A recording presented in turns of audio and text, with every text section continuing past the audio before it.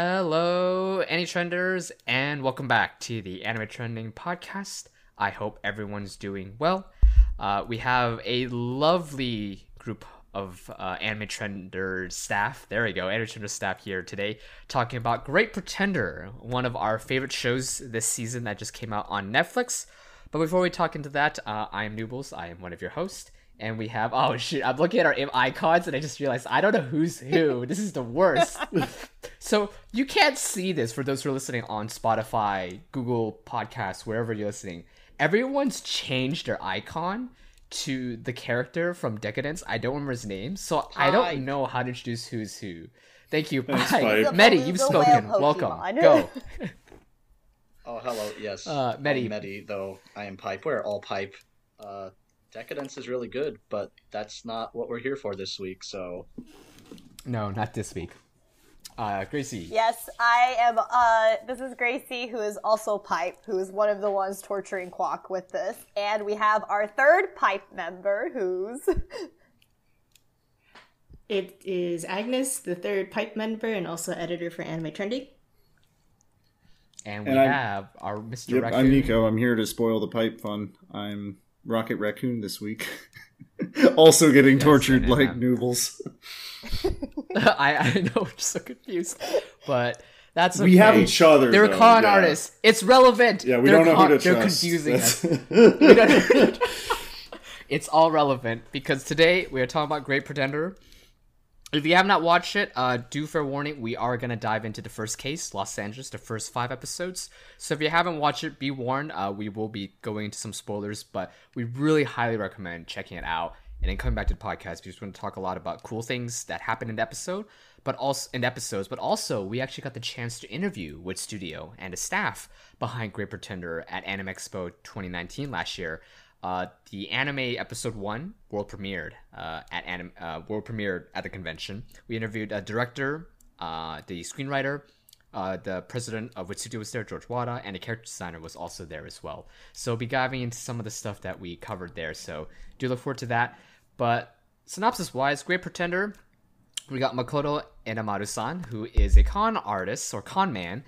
He's said to be Japan's greatest swindler, but then also one day he's trying to pickpocket a foreigner and realizes that he lost all his money instead.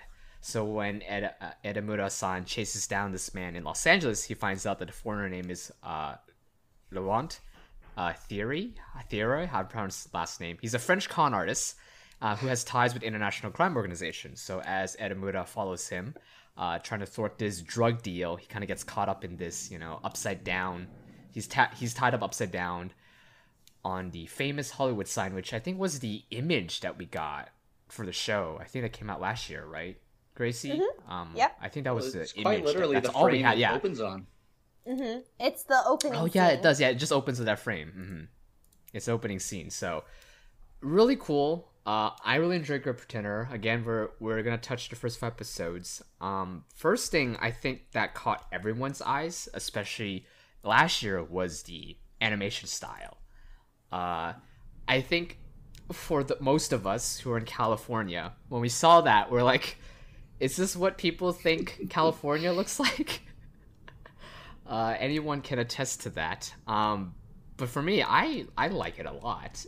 When it first came out on Netflix September 1st, I posted the screenshots of the ins, the out sign, the airplanes, the LA skyscraper and whatnot. And yeah, this is a different animation art style compared to other Wit Studio anime, if I recall. I think it's quite Wit different from the majority right? of anime right now in regards to art style, because it's so colorful and it's almost like there's brush strokes for like the backgrounds and the sceneries. So I think it's way past even Wit Studio. I'm speaking like currently like airing anime as a whole. It's really, really different. Wit Studio has always been at the forefront of animation in general, starting with series like Attack on Titan and The Ancient Magus Bride. So I'm not actually surprised that they were able to pull off something so colorful and so beautiful and so fluid in Great Pretender. And Vinland Saga. Yeah, too. and Vinland Can't Saga forget too. That. I just love how stylized it is. You named some anime, namely Attack on Titan, Magus Bride, are I don't know. really... Those were the things that, because Wit Studio back then was new. It was not an older. It's not something like A1 Pictures or Madhouse that's been around for a while. It was brand new. And when Attack on Titan came out, everyone was like, "Wow, the action scenes are so fluid and everything." And then you have Ancient Magus Bride, where the action is not at the forefront, but the colors and the softness just really comes together. And then now you have Great Pretender, where you have those same vibrant colors from Ancient Magus Bride, but it has a sharp quality to it. Maybe a little bit like Attack on Titan? I don't know. Sharp is a good word to use for kind of like it's crisp. The line work, everything's so utterly crisp. Pointy. Yeah. But, yeah, I just think you're right, Attack on Titan and Magus Bride have very different aesthetics, but in both cases I feel like they can be rather traditional senses of, pretty and realistic almost. This is so exaggerated and stylized that it's, it works great as a wacky comedy, so to speak. In what ways do you think it is exaggerated, though? Because it's because it comes off like a California sunset is like kind of like the one word I would describe just watching that style all the way through, which is kind of why Noobles made that point at the beginning saying, "Oh, is this what everyone thinks California looks like?" Well, it doesn't look much like California today with whatever. I don't know what a sunset is anymore. There's a lack of smog. There's a lack of smog covering the mountain. 7 out of 10. Not realistic. So, fun fact is, so Kwok and I were actually in the same panel when it premiered at Anime Expo, and when we were able to interview them, I actually asked them about their art style and specifically like their thought process and where they even originate. And apparently they got inspired from this artist named Brian Cox and showed like Brian Cox's work to this other artist in Japan who does storyboard. And essentially he started drawing storyboards in that art style that sort of is inspired by Brian Cox. And then once they looked at the storyboard, they really, really liked it and decided to continue with it. And what's really, really crazy is Kaburagi-san, during the interview, even said that, like, the first episode we saw, the art style was still getting ironed out. Like, they still haven't really finished it yet, and that they think the continued episodes are only just going to get better from there on out. So it's really crazy because I already thought the first episode was amazing in regards to their unique art style, and then they were saying, like, it's going to get better. So... For reference to everyone, Kaburagi-san, Hiro Kaburagi-san, he is the director for Great Pretender, as a reference. And for Brian Cox, I tried to look him up. Don't know who it is. I don't believe it's the Hollywood actor or Scottish actor I don't they're referring think so. to. Because I don't recall him doing artwork, but I'm very curious to see more about that too. But Kaburagi-san did say, like, specifically, like, that, like, Brian Cox is not a super well-known artist, so they found his work somewhere, essentially. There's our first homework assignment for the listeners this week. Go look up Brian Cox and find his artwork. I mean, I just tried Googling. I cannot find a single thing, so I have no idea what you're talking about. No worries. And also, fun fact too, the company, also in the interview, they're talking with an art direction company called Bamboo, and I believe the individual, Yusuke Takeda-san, he also worked on the art for Vinland Saga as well too.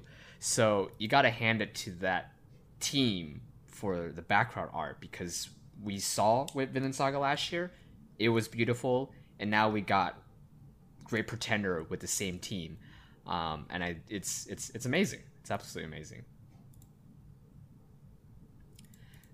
Speaking of the art style, it still maintains that anime style, if that made sense. Like I when I was watching, I couldn't quite describe it, and you guys did a very good job how it was very sharp and very artistic. But then also they did a very good job still making you feel like anime.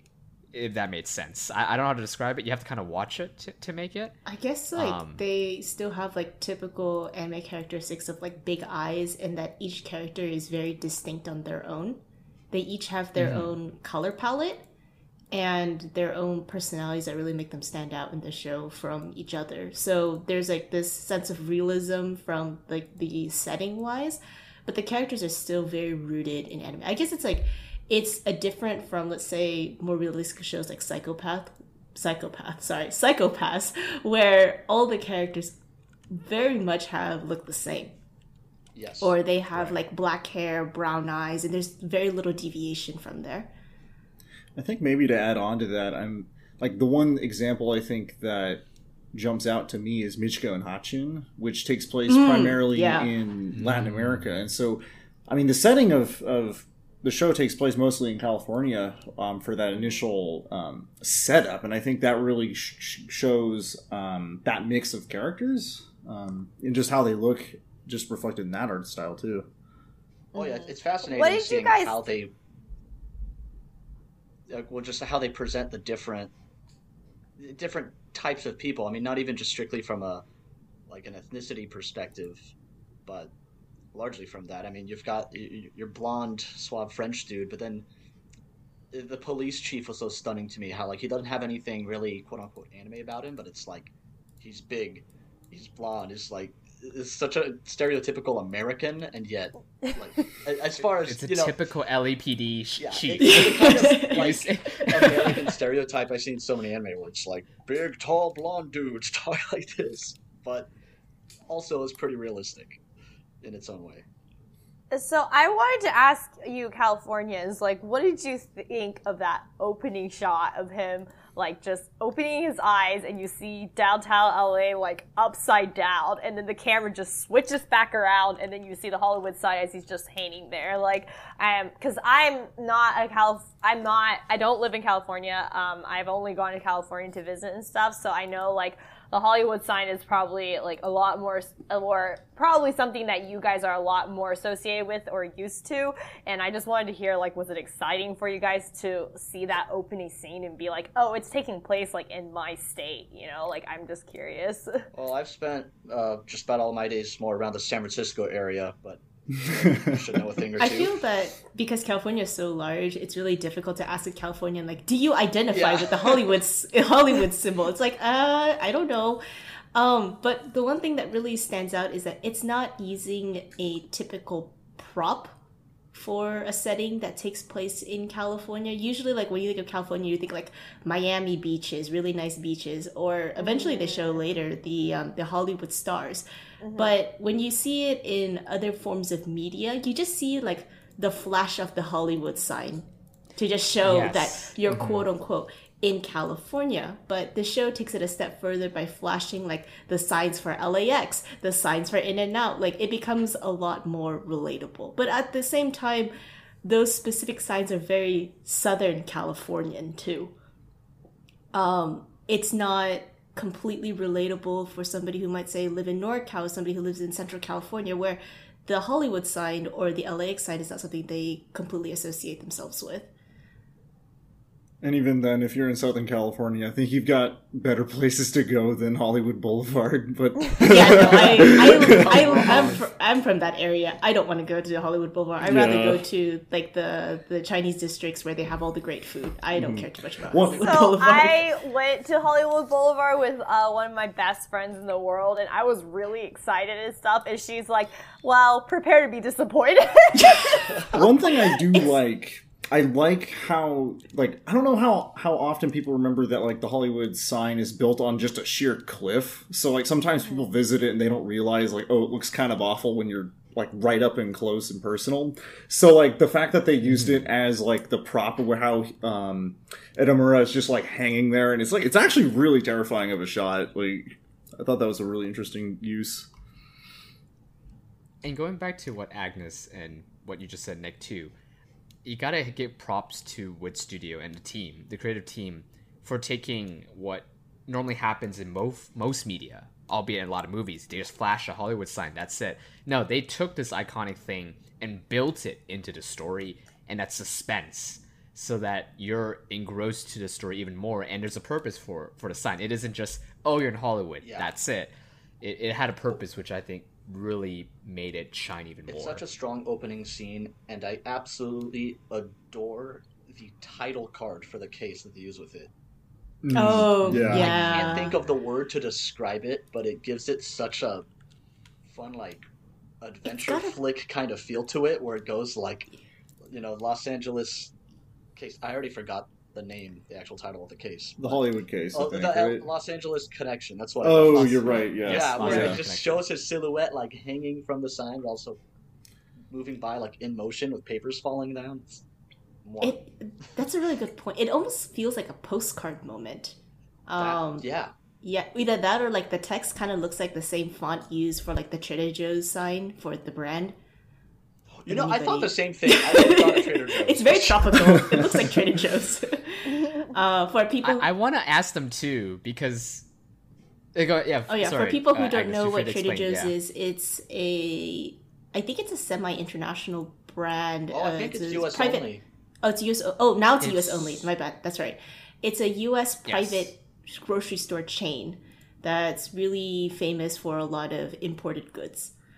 And they have a very tropical sign and font for their logo. There's a store in Canada right across the border that imports and resells Trader Joe's exclusive goods. They won a lawsuit that Trader Joe's placed on them. Look it up. Really? What a heist. Oh, that's wild. That's incredible. They're called Pirate Joe's. Hilarious. That is freaking hilarious. Oh my god. But yes, to just clarify with Agnes, Trader Joe's is like a American grocery chain store out here in the United States, and any Trader Joe you go to, it has this tropical Hawaiian style, and a lot of it is thanks to the owner. Without diving into too much, but if you ever visit one, the style is you're in a Trader Joe essentially, and I think it captures what's in this anime, where you see it, you know what you're gonna expect for this show too. And part of me wonders, I think they may have visited a Trader Joe as well, which is why we got scenes of in and out and all that. I wouldn't be surprised. Yeah, they had the knowledge to include In and Out as this iconic California thing. It was just a fast food chain. Isn't that because everyone just shouts at them every time they come to California? And they're like, "What's the best place to go and to eat?" And they're like, everyone's just like, In and Out, every convention. So they're like, "Okay, fine, we're gonna go." That's a growing trend. Where that's true. All of these Japanese seiyuu and staff just know about In and Out. Like every California con, they have to have this debate, I think. It always is a debate. Now, moving on, now that we've kind of gotten the animation style and the premise, let's dive into the characters, because we touched on it briefly too. I love it. I love the different characters that we have. So we got Makoto Edamura, and we will call him Edamame, probably most of us throughout this podcast. Then you got Laurent, who's voiced by the beautiful Junichi Suwabe with his silky voice. And then you got Abby, who I think I like as a character too, because she isn't just your typical acting cute, she has personality. And then you have Pola, the FBI, or also known as Cynthia, which you find out later down the line. And we got some side characters as well too. Any comments on these characters? Dive in, go for it, free for all. Well, I'm calling the French guy the blonde sexy man. So in case anyone wonders who the blonde sexy man is, it's the one named Laurent. I'm not good with French pronunciation, so that's why I'm calling him the blonde sexy man. We'll allow it. His name Laurent is fantastic. Love Junichi Suwabe. No, I mean, blonde sexy man is.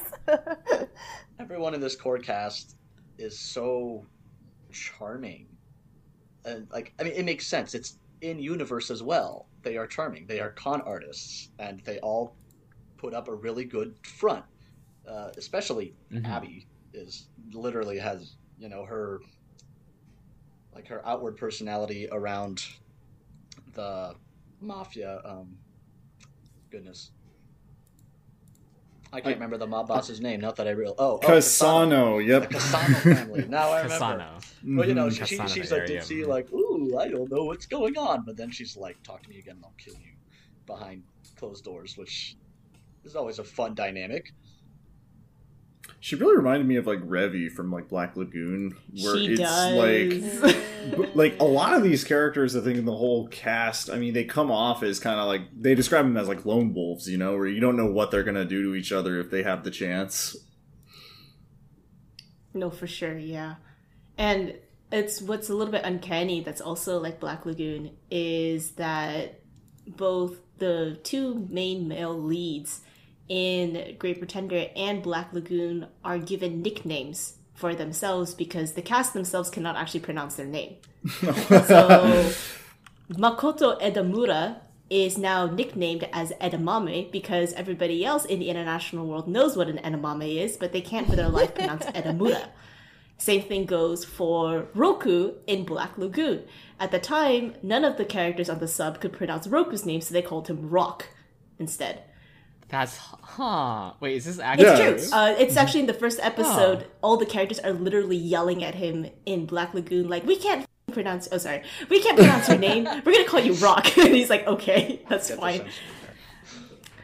I haven't seen Black Lagoon, so I didn't know that. That's amazing. Yeah, so that's what I thought was really interesting is that they did not care to actually pronounce their names right, so they just shafted them off with a nickname instead to make it easy. I'd like to take this opportunity to point out that this podcast opened with Noobles calling Edamura Edamaru, and I was like, Oh my god dang it.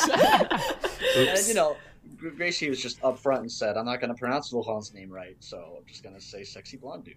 And fortunately, there's only one of those. That's true. There's only one of them. The sexy blonde dude? Or wait, unfortunately or fortunately?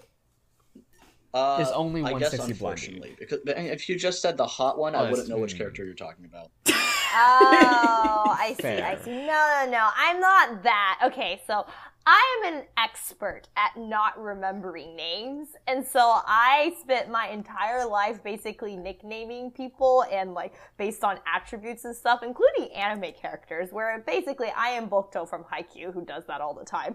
And so, yes, I will always have a perfect physical description of an anime character nickname, but I will not remember their name because I'm just terrible with names. So I do remember Abby though, because Abby is an easy name to remember. So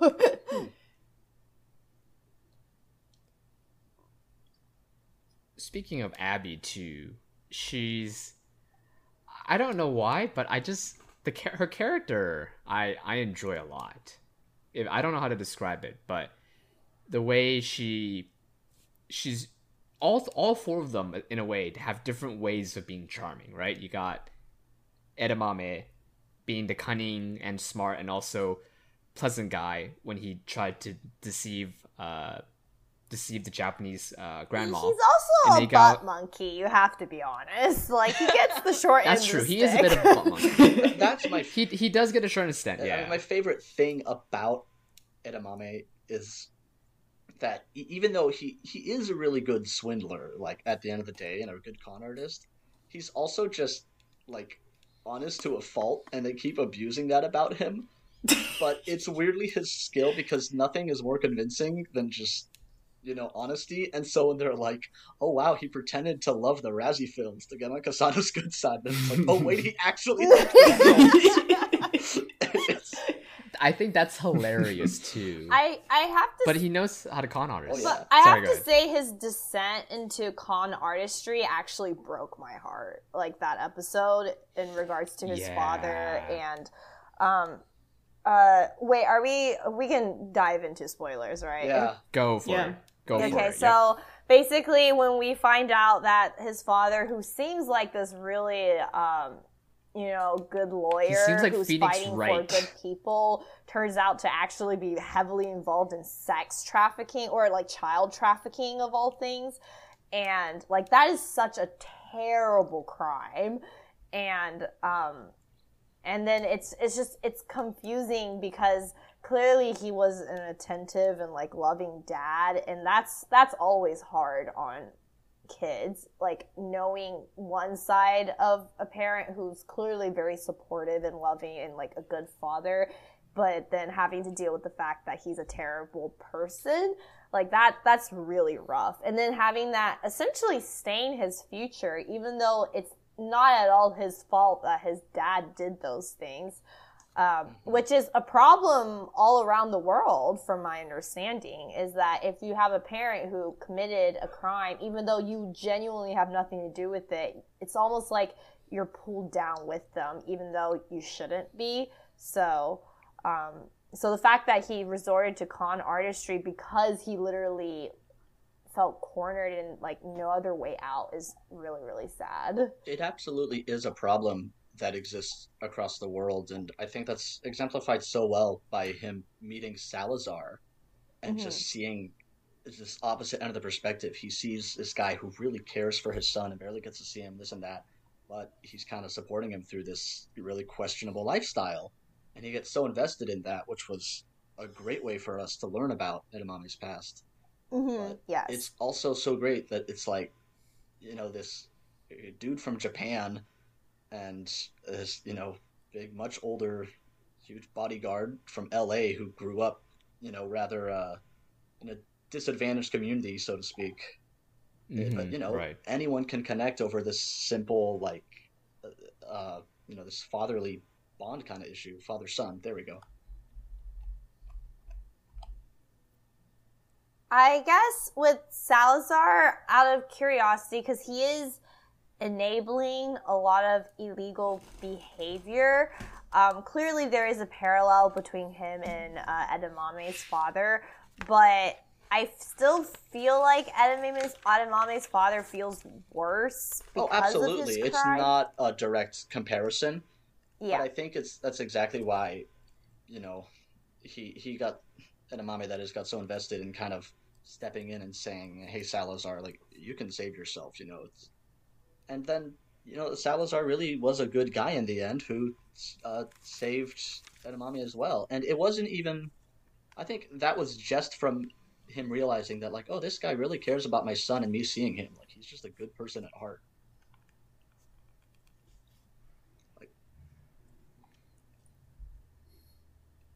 And speaking of not just going back to what Gracie said too, it definitely was rough to see why Edamame was pushed into that corner too. And I'm gonna blend in between the story too as well. And please dive into the story, everyone, as we talk about the different characters throughout this podcast. One thing I really credit with the way they presented the story. So we know Edamame tries to get a job in the second episode. The mom was in a hospital, and that's it. But then later on, we find out why he's so traumatized when he find out he's in this fraud company, and why his mom is in the hospital because she collapsed from the thing. And it really builds to make you like these characters even more. If that makes sense. And they make it realistic, and not just realistic, but the way it's presented as well too. It's hard to find a character like to dislike. I mean, I think all of the characters I think are likable, even like the clear antagonists. Like I really like Kasano, for example. Really?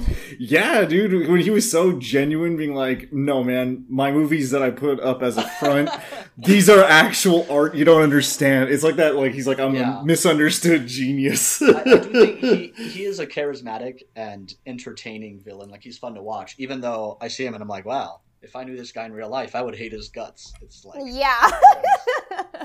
But then the thing is that we also keep in mind that he is a mafia boss. Yeah. There is a reason why they're charismatic and that they handle business the way they do, but adding that really funny twist that he's a misunderstood genius just makes him a little bit more colorful than a very typical gangster mob boss. One of my favorite moments even with with Sano is not his like big like preachy moments about movies and stuff. It's that like car chase scene where supposedly the chief was following him, but then like it turns out they were working together. But then like after he threw him off, he calls him and was Kasano calls him, was like, "Yo, you dead yet?" And then the police literally was like, dude, I almost died this time. Like, why does it feel like it's almost like a stunt that entire time, like something from his movies where it's like all their characters go into like a really death-threatening scenario and then he just calls them very casually. He's like, yo, you okay, dude? I need you for the next casting later, but just wanted to check in. And funny enough, it's Laurent's gang that actually is, performing like a movie for so long, and they nearly get killed multiple times as well, especially near the end. But at the end, they're like, hey, we pulled it off. Good show, good work, team. Here's the money. Yeah. I mean, that's kind of like how it is in Hollywood. You got to do some dangerous stunts. And then when it's done, you're like, great, it's a wrap. Add some Michael Bay explosions in the background, like the factory blowing up. I mean, I think Though, to be fair, though, sexy blonde guy, the reason why his acting, quote-unquote, is so good is that he's not really, really acting, because his personality is naturally very, like, vague and charming and, like, have, like, this smooth sort of style in regards to even how he dresses and how he talks. And so, like... It's easier. It's like you guys said earlier, where like honesty is actually a good tool to fool someone. Like if you really think about it, when you see the sexy blonde guy outside of his con jobs and then inside his con jobs, there's not really too big of a difference. So he makes a crack with Kasano being like, "I'm the only one here who'd be crazy enough to try and overreach and betray you." Haha. Yeah. Look at him. Looking back at that, you're like, holy shit, that's so brazen to do. That's exactly why you do it. I just remember watching that scene and being like, you liar, you little liar. So. I do think, though, I mean, they are all rather talented actors, but above all, they are really good at improv, because that's what their job requires, especially because Laurent's plans are really sloppy and full of holes. And Edamame is not even in the know. He is, like, he's an element of chaos that they have to hope goes along with everything. Mm-hmm. Speaking of the element of chaos, I couldn't believe that they made Edamame as this chemist, this compounder who's trying to put together drugs. And I'm like, how much training did you have and how many laws did you break for this? Well, he got a great, like, video tutorial, and then Cynthia, posing as an FBI agent, told him to, verbatim, cook like Walter White. Oh, yes! That was great.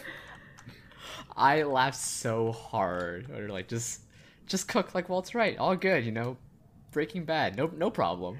Also, the Cynthia twist was probably my favorite twist of the whole arc, because I genuinely thought that, I was like, oh, like now there is like an FBI agent here and they're actually being serious and stuff like that. And so, I also did that based on like the police's reaction, the corrupt police, and how it seems like they really believe that these are the FBI people. So I was like, oh shoot, like I guess they really are. And which we got that glorious scene of everyone sticking their middle finger out at her when her back was turned. That was great. That is great. But that was, for me, that was the biggest twist where I was like, whoa, hang on. So, which tells you like how ridiculously plotted everything is, which is funny because that's just kudos to the writers, because obviously the characters themselves can't literally come up with these crazy plans. It has to be the script writers themselves. Was everyone fooled? Did anyone think? I was completely fooled. I was fooled, but then something I got spoiled, you could say, indirectly. Apologies, that's my fair, fault. I thought you finished all 5 I'm episodes. The one who asked, who's Cynthia? And then it's like, oh well, isn't she in episode 3? I'm like, oh god, I know who she is, because I thought Paula Dickens looked, really striking, like more than a one-off character. I mean, the temporary characters also have like really striking designs, but maybe I didn't think that Paula, the real Paula, would actually be like an old lady at the end of the show. Oh yeah, that's the thing. He refers to her as like an older woman or something, or like she calls him old. She calls her old hag throughout the series, I and it's a running like, gag. In Japanese, she said like Oba-san, She did. not like grandma, but like quote unquote auntie. And I thought, well, like that's interesting because Paula's pretty young and attractive. Did I mention I love Cynthia? We know who Mehdi's gonna follow for the rest of the series. Okay, so that fifth episode ends. You know, they're leaving the island, and the guys that were the FBI and kind of like in on the whole thing. I don't know if you caught. They yell out like to Cynthia. It's like, you can call me dirty names next time. You can abuse me next time. Guy goes, me too. And it's like just nodding to the scene. Like, wow. I like it.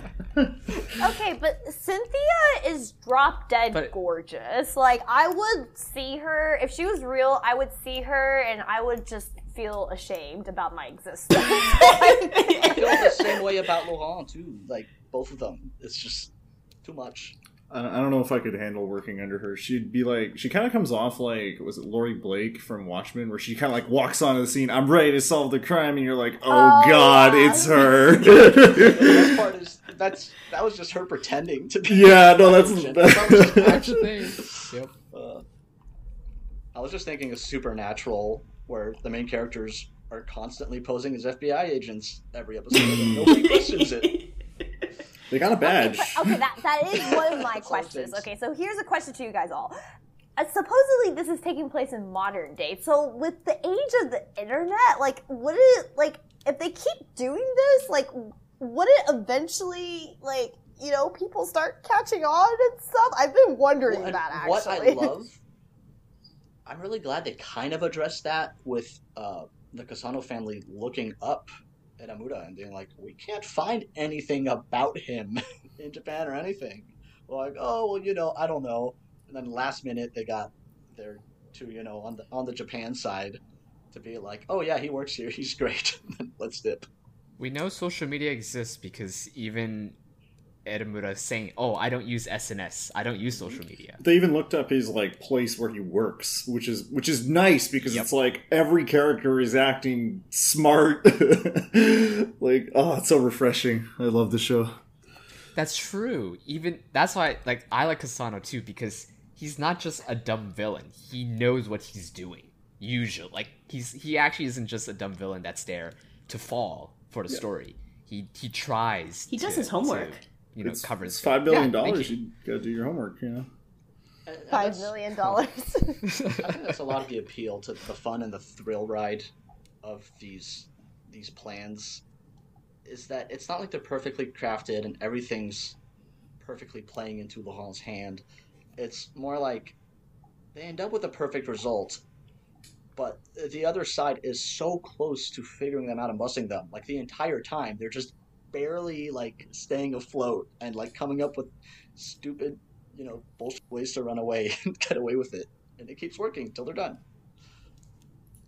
I also think part of the reason why this goes very well with the adrenaline and like the ride is the music, because well, first of all, just the opening sequence with the jazz was just beautiful. It was absolutely so beautiful. Good. But even like the soundtrack during the whole, like, you know, whether it's chase sequence or, you know, whether something's funny happening or whether even if it's just like introducing you to a new location, like the soundtrack really just completely surrounds you in an atmosphere. And so I absolutely think this whole production has been amazing because without a doubt, like this series wouldn't have me as well invested if it wasn't for the fact that the soundtrack complements everything so well. And in that soundtrack, I mean, that opening sequence too, I mean, it captures the feeling of the show so much. I mean, it's like, I always love it when a show does like no lyrics in their opening, where it's like, you got Cowboy Bebop, you got Michiko and Hatchin, you got Baccano, which is one of my favorites, and then you have Great Pretender. And I think this show is definitely going to be on that list of just, such a beautiful opening. Yeah, it's... Just for background, too, for the composer, it's Yutaka Yamada-san. He also did the music for Vinland Saga, Tokyo Ghoul, as well as Babylon, for those of you who watched that. He did Babylon, so he also worked on Great Pretender, and a lot of live-action shows, so he has a lot of experience with music. And also, love the is that the ending opening- sequence has me like chuckling the first time I watched it. It's basically a Freddie words for Mercury's it. Great Pretender, but it's like cats. It's just a bunch of cats, and one of the cat is very, very chubby. So, I mean, that's a very brief explanation. I gotta exposit about Freddie Mercury. I love this song, and Freddie Mercury's cover of it. He didn't write it; it's not his original. But yeah, most of the ending sequence, especially the beginning, is like a direct replica of his music video, just with cats instead of him. And Freddie Mercury loved cats. That is no coincidence. But I do love how it also connects to Edamame's mom and like the cat pin. It's the exact same cat. She likes cats. Oh shoot! I didn't realize that until you. Yeah, that cat sleeping on the bed at the end. Wow. It's like the exact pin. I was like, oh. Which makes me wonder about like the silhouette of the woman and the man who seem to be like embracing romantically. I don't know. I thought that was like I've a been Laurent or something with his wondering that, like actually. major backstory or something.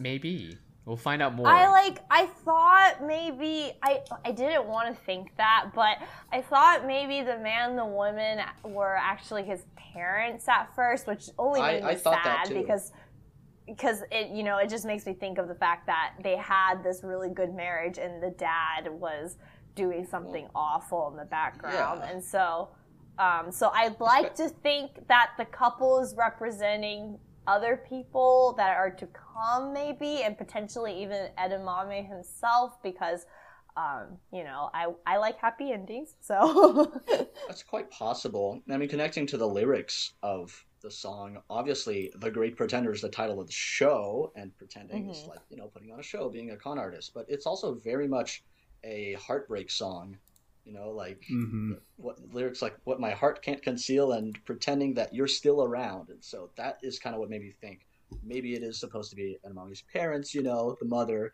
and father and all that. I think the cat turns into the man, which is I think so. a Yeah, whole that's weird what- dynamic to it, but maybe we'll get more later down the series. What an emotional song. Like I just like that last part. It's like you remember Freddie Mercury, or even just if you just go back and watch the live action of the music video. I mean, the emotion from there and the emotion they've captured in this ending sequence. I mean, the song It's has a also sad great. origin, right?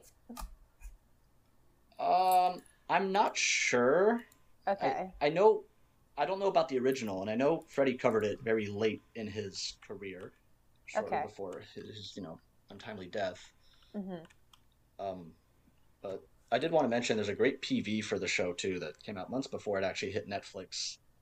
That's just a lyric video with clips of the anime rather than the ED sequence. That alone honestly really sold me on watching. It was already on my radar, but then I'm like, oh, it was called The Great Pretender for a reason, connected to that one song. I'm in. yeah, and it's thematic too. I mean, because I'm not as familiar with like the Freddie Mercury history of this song in particular, but like when I was looking at the video, because it kind of comes off like it's one of Freddie's like coming out songs where it's like kind of like being lonely, but also kind of wishing you were back at that time. Hard to say. I mean, I could do a whole podcast talking about Yeah, we can. Freddie Mercury and another Queen day. history. But yeah. I like the fact that they chose an English song because to really, really hone in on the fact that this anime is very internationally taking place. So I do too. And it's so interesting that this song originally came out in the 50s, but they chose the Freddie Mercury cover from either very early 90s or late 80s. And granted, Freddie Mercury is of world fame, and Queen was especially popular in Japan, so I'm not too surprised, but I appreciate it. The Freddie Mercury version came out in 87. Thank you. 1987. I just let him beat me You're at Queen welcome. trivia, and I am shamed. Yeah. Wow. Well, I looked it up, and I don't think I'm not a good fan like him. The only reason I knew about him was because of Bohemian Rhapsody, but I'll leave it at that. But major props to the anime team, right, to license this show officially Yeah. for the anime. Like that is a big feat. We've had it happen with JoJo's ending, Yep. where they use ending theme songs their ending theme songs are English songs, but are by bands that you don't really know. They're not well-known bands. Versus here, this is a high-profile artist. Well, they kind of are, but not the level of Freddie Mercury is what I'm trying to say. Yeah, it's up there. And often they pick more niche songs, which I appreciate. But thank you. I would be more niche. I think that's what I want to say. They are popular, but I think it's niche versus Great Pretender. Well, and that's actually the thing. Is the Great Pretender, in my opinion, is more of a niche song, and it's a Freddie Mercury solo, not a Queen song. But that might have made it easier for licensing as well. If you look, it's like Mercury Records or something like that. It's not the band. That would have been a harder hoop to jump through. Right. Yep. It's owned by Mercury Records. I looked into it because I'm really curious to see how they did that. As you're watching it, the music in the LA part was very nice. Like, we had some rap music. Nice. There's a single track that I hear every time. There's that track has a name because I think they credit it as an insert song in the credits. Oh, they did. I don't know. So. I gotta look into it.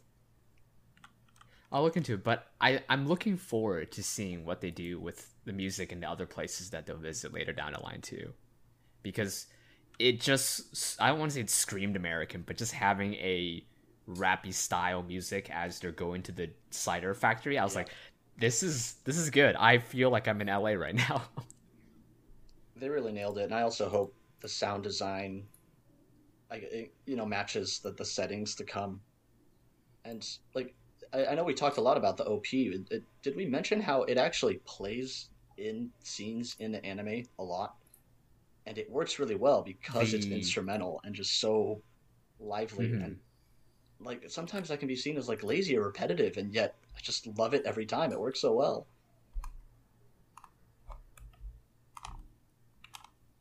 The jazz part, I think, is it's there's a term, I know we talked about it in the past, but when you hear that, this is Great Pretender. They did a very good job in highlighting the jazz part. Yeah, it's definitely iconic.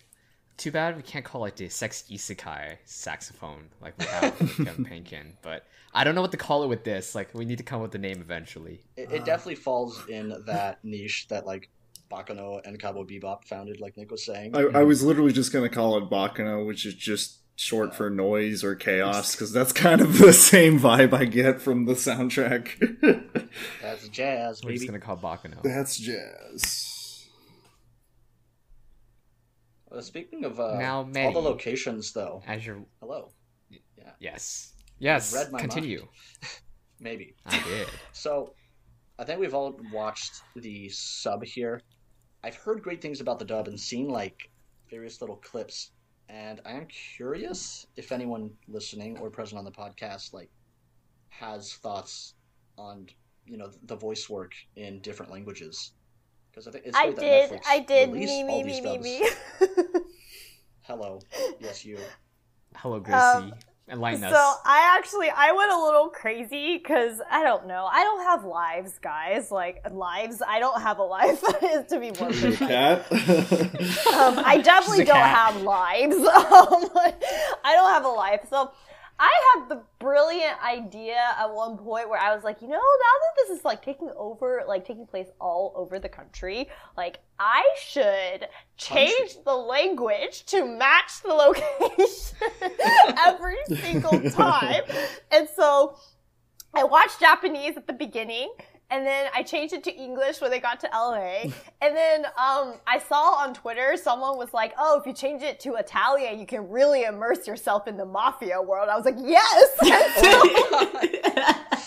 And so I changed it to Italian for Casalo, which, thank you, Twitter person who wrote that, and I saw it. I don't remember your username, but it worked. And then I changed it back into English for Singapore. And I know France is coming up, so I'm totally watching it in French. But it's really, really fun. And the voice, granted, I'm not a good judge for Italian voice acting per se, since, I don't understand the language. I definitely don't hear it often enough, but it is really fun, and definitely, like, from what I hear, they do not detract from, because sometimes certain voices or like certain people that get cast for certain characters, I feel like it's just a mismatch because their voice tone just doesn't match with the character's personality. And that's like to no fault for the voice actor. I just think that they happen to be miscast in the situation. I think, and so because they could be excellent in another character for sure. So, but I don't think any of these voice actors, Italian or otherwise, are miscast. I think they do a really, really good job, and I definitely feel a lot more involved, or at least a lot more fun, kind of like the whole atmosphere whenever I switch it back and forth. Yeah, guys, I have no wife, so it's pretty wild, but I think Netflix does give you the option just in the player to keep changing the audio and subtitle track. Yes. It's really so convenient. nice. And so the minute it so gets to good. Cassano's mansion, I always like pause it and then switch it to Italian. That is dedication. But that's the That is beauty dedication. of The Great Pretender being on Netflix, that you can actually do these language localizations, because there are tons of other anime shows out there that are taking place in international areas, but it takes so long for specific regional dubs to just come out and fully immerse yourself into it. Or even if you have really to... released... No, go ahead. I was just saying, like, there's always that challenge where if you don't speak English, where it's like the subtitles are also a huge limiting factor as well. Yeah. True. And Netflix is really good about just covering so many languages on audio and subtitles, even if we have to wait for it, compared to simulcasts, and let alone simul dubs are a whole different story I'm not going to tackle today. But I remember seeing some whisperings about, like, just keep switching the dub based on the location, which I thought was really funny. I know you've actually been doing that. It sounded fun, and I was like, I might as well go for it. And also, because Junichi Suave is obviously the sexiest man voice out there, and so I'm like, what is the English sexy voice is going to sound like? It was very sexy, FYI. So. It is really, yeah. I've heard it. It's good. Yeah. So I'm curious, are there Confession? certain... Yes, I did. I watched it in English. Because I was cooking and I needed to finish it. Oh, so I see. I turned on English and it's well done. Yeah. I'll have to echo what Gracie said. They did a very good job with dubbing it, and in this case, I didn't mind waiting for it. And in a way, we didn't wait that long. No, we didn't wait that Even long Japan, at all they this released time. it staggered as well. The first, maybe like 2 months? Yeah, it came out in June on Netflix. A month and a half. And then we got it maybe? August. Yep, we got it August 20th. Month and a half. So, but even in Japan, Netflix Japan, they released it by case. So you had to come back the next week to watch the next 5 episodes. They only released the first 5 episodes when it came out. And for us right now, we have up until Singapore, I believe. We just finished Singapore. No, they went to London too. So we're waiting for. They went to Europe. I know. Japan. Yes, they did went to Europe. So, but I would agree with with Gracie. Definitely do check it out in the different dubs. They did Netflix, a very good guys. job. I hope you are all honored to have me here. She was Gracie just in is disguise the whole Netflix. time. She's been here this whole time. But yes, having watched Los Angeles in partly in English, really well done. I didn't do the Italian one. I might check it They're out. not even Italy. Why would they be speaking Italian in LA, even if they're mobsters? I'm sorry, but I don't follow that. Well, I don't know either. Mehdi, don't cut into the fun. Okay, so all these full dubs aside, I love that even just in the original Japanese audio, they went through the effort to have them speaking English in Japan. And then, like, actually, yeah, Lohan never spoke Japanese, but Edamame speaking English and Lohan making fun of his English accent. And then they're just so, like, it's almost like a fourth wall break where they just flash the thing on the screen and say, like, yeah, we're just going to translate everything now. And they switch back to the normal voice actors. And the best part is they did it while being stuck in LA traffic on what I probably believe is Interstate 405, which is the most congested freeway in all of the United States. I just think that's just a hilarious part that they did right Laurent there. says a line in French to the guards of the Casano mansion, and that's great. Like, it just sounds fluent and really good to me. I don't think it's Junichi Suabe. I highly doubt it, but I have to wonder, with like these lines intentionally in other languages, how do they keep them or change them in the different dubs? There's so much research to be done. They just There change is it a to lot. like English or something, maybe. I don't know. They gotta like the one like whatever sounds foreign. Well, no, because Laurent is like canonically French, and they Yeah. comment on that. So, Well, how else would he be as hot as he is, you know? Oh my gosh. is Cynthia French? I don't think she is. I don't think she is. No, I don't think No, so. she came from a different area in Europe to pursue. So We'll Europeans are find hot. out. That's what we're getting at. Yeah, when you hit her arc, Yes. it explains more about her background, but I believe she's European I look forward to it. descent. Very Yeah. cool.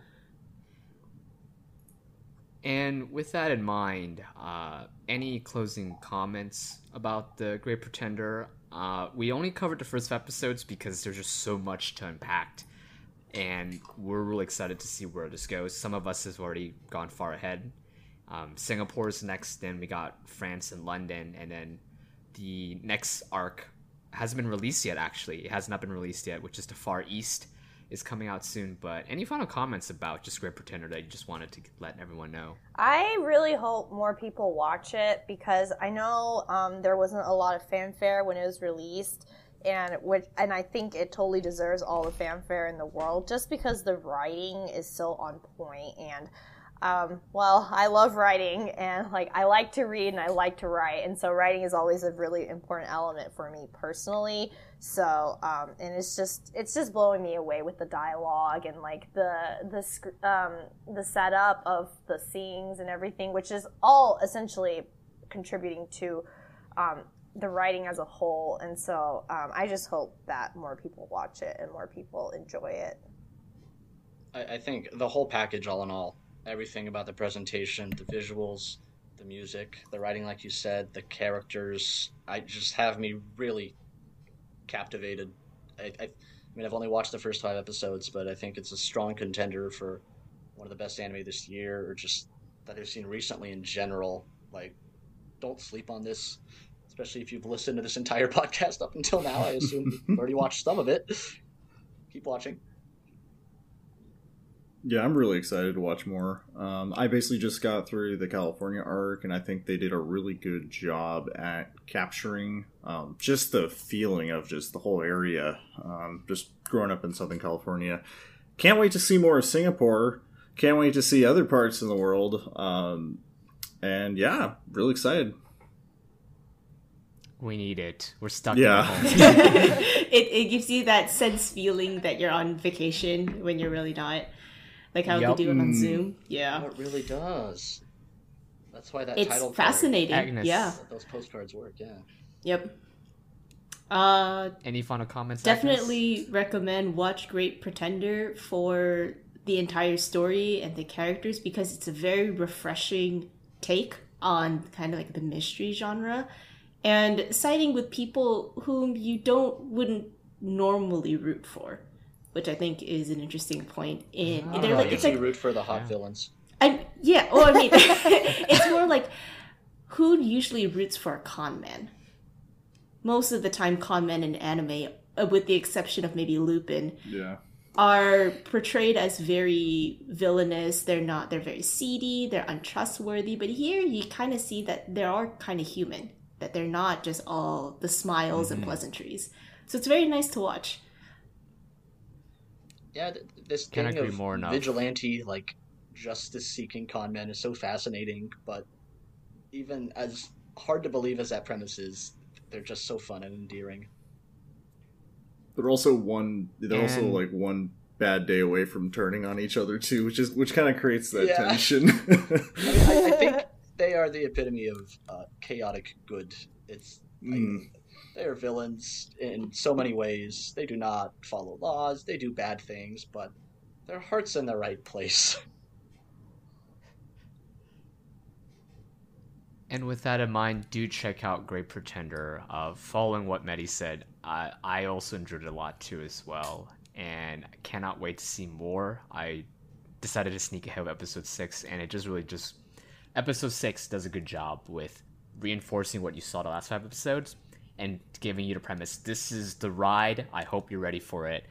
And yeah, con artists doing con things, but are they righteous? Are they vigilantes? That's up for you to decide.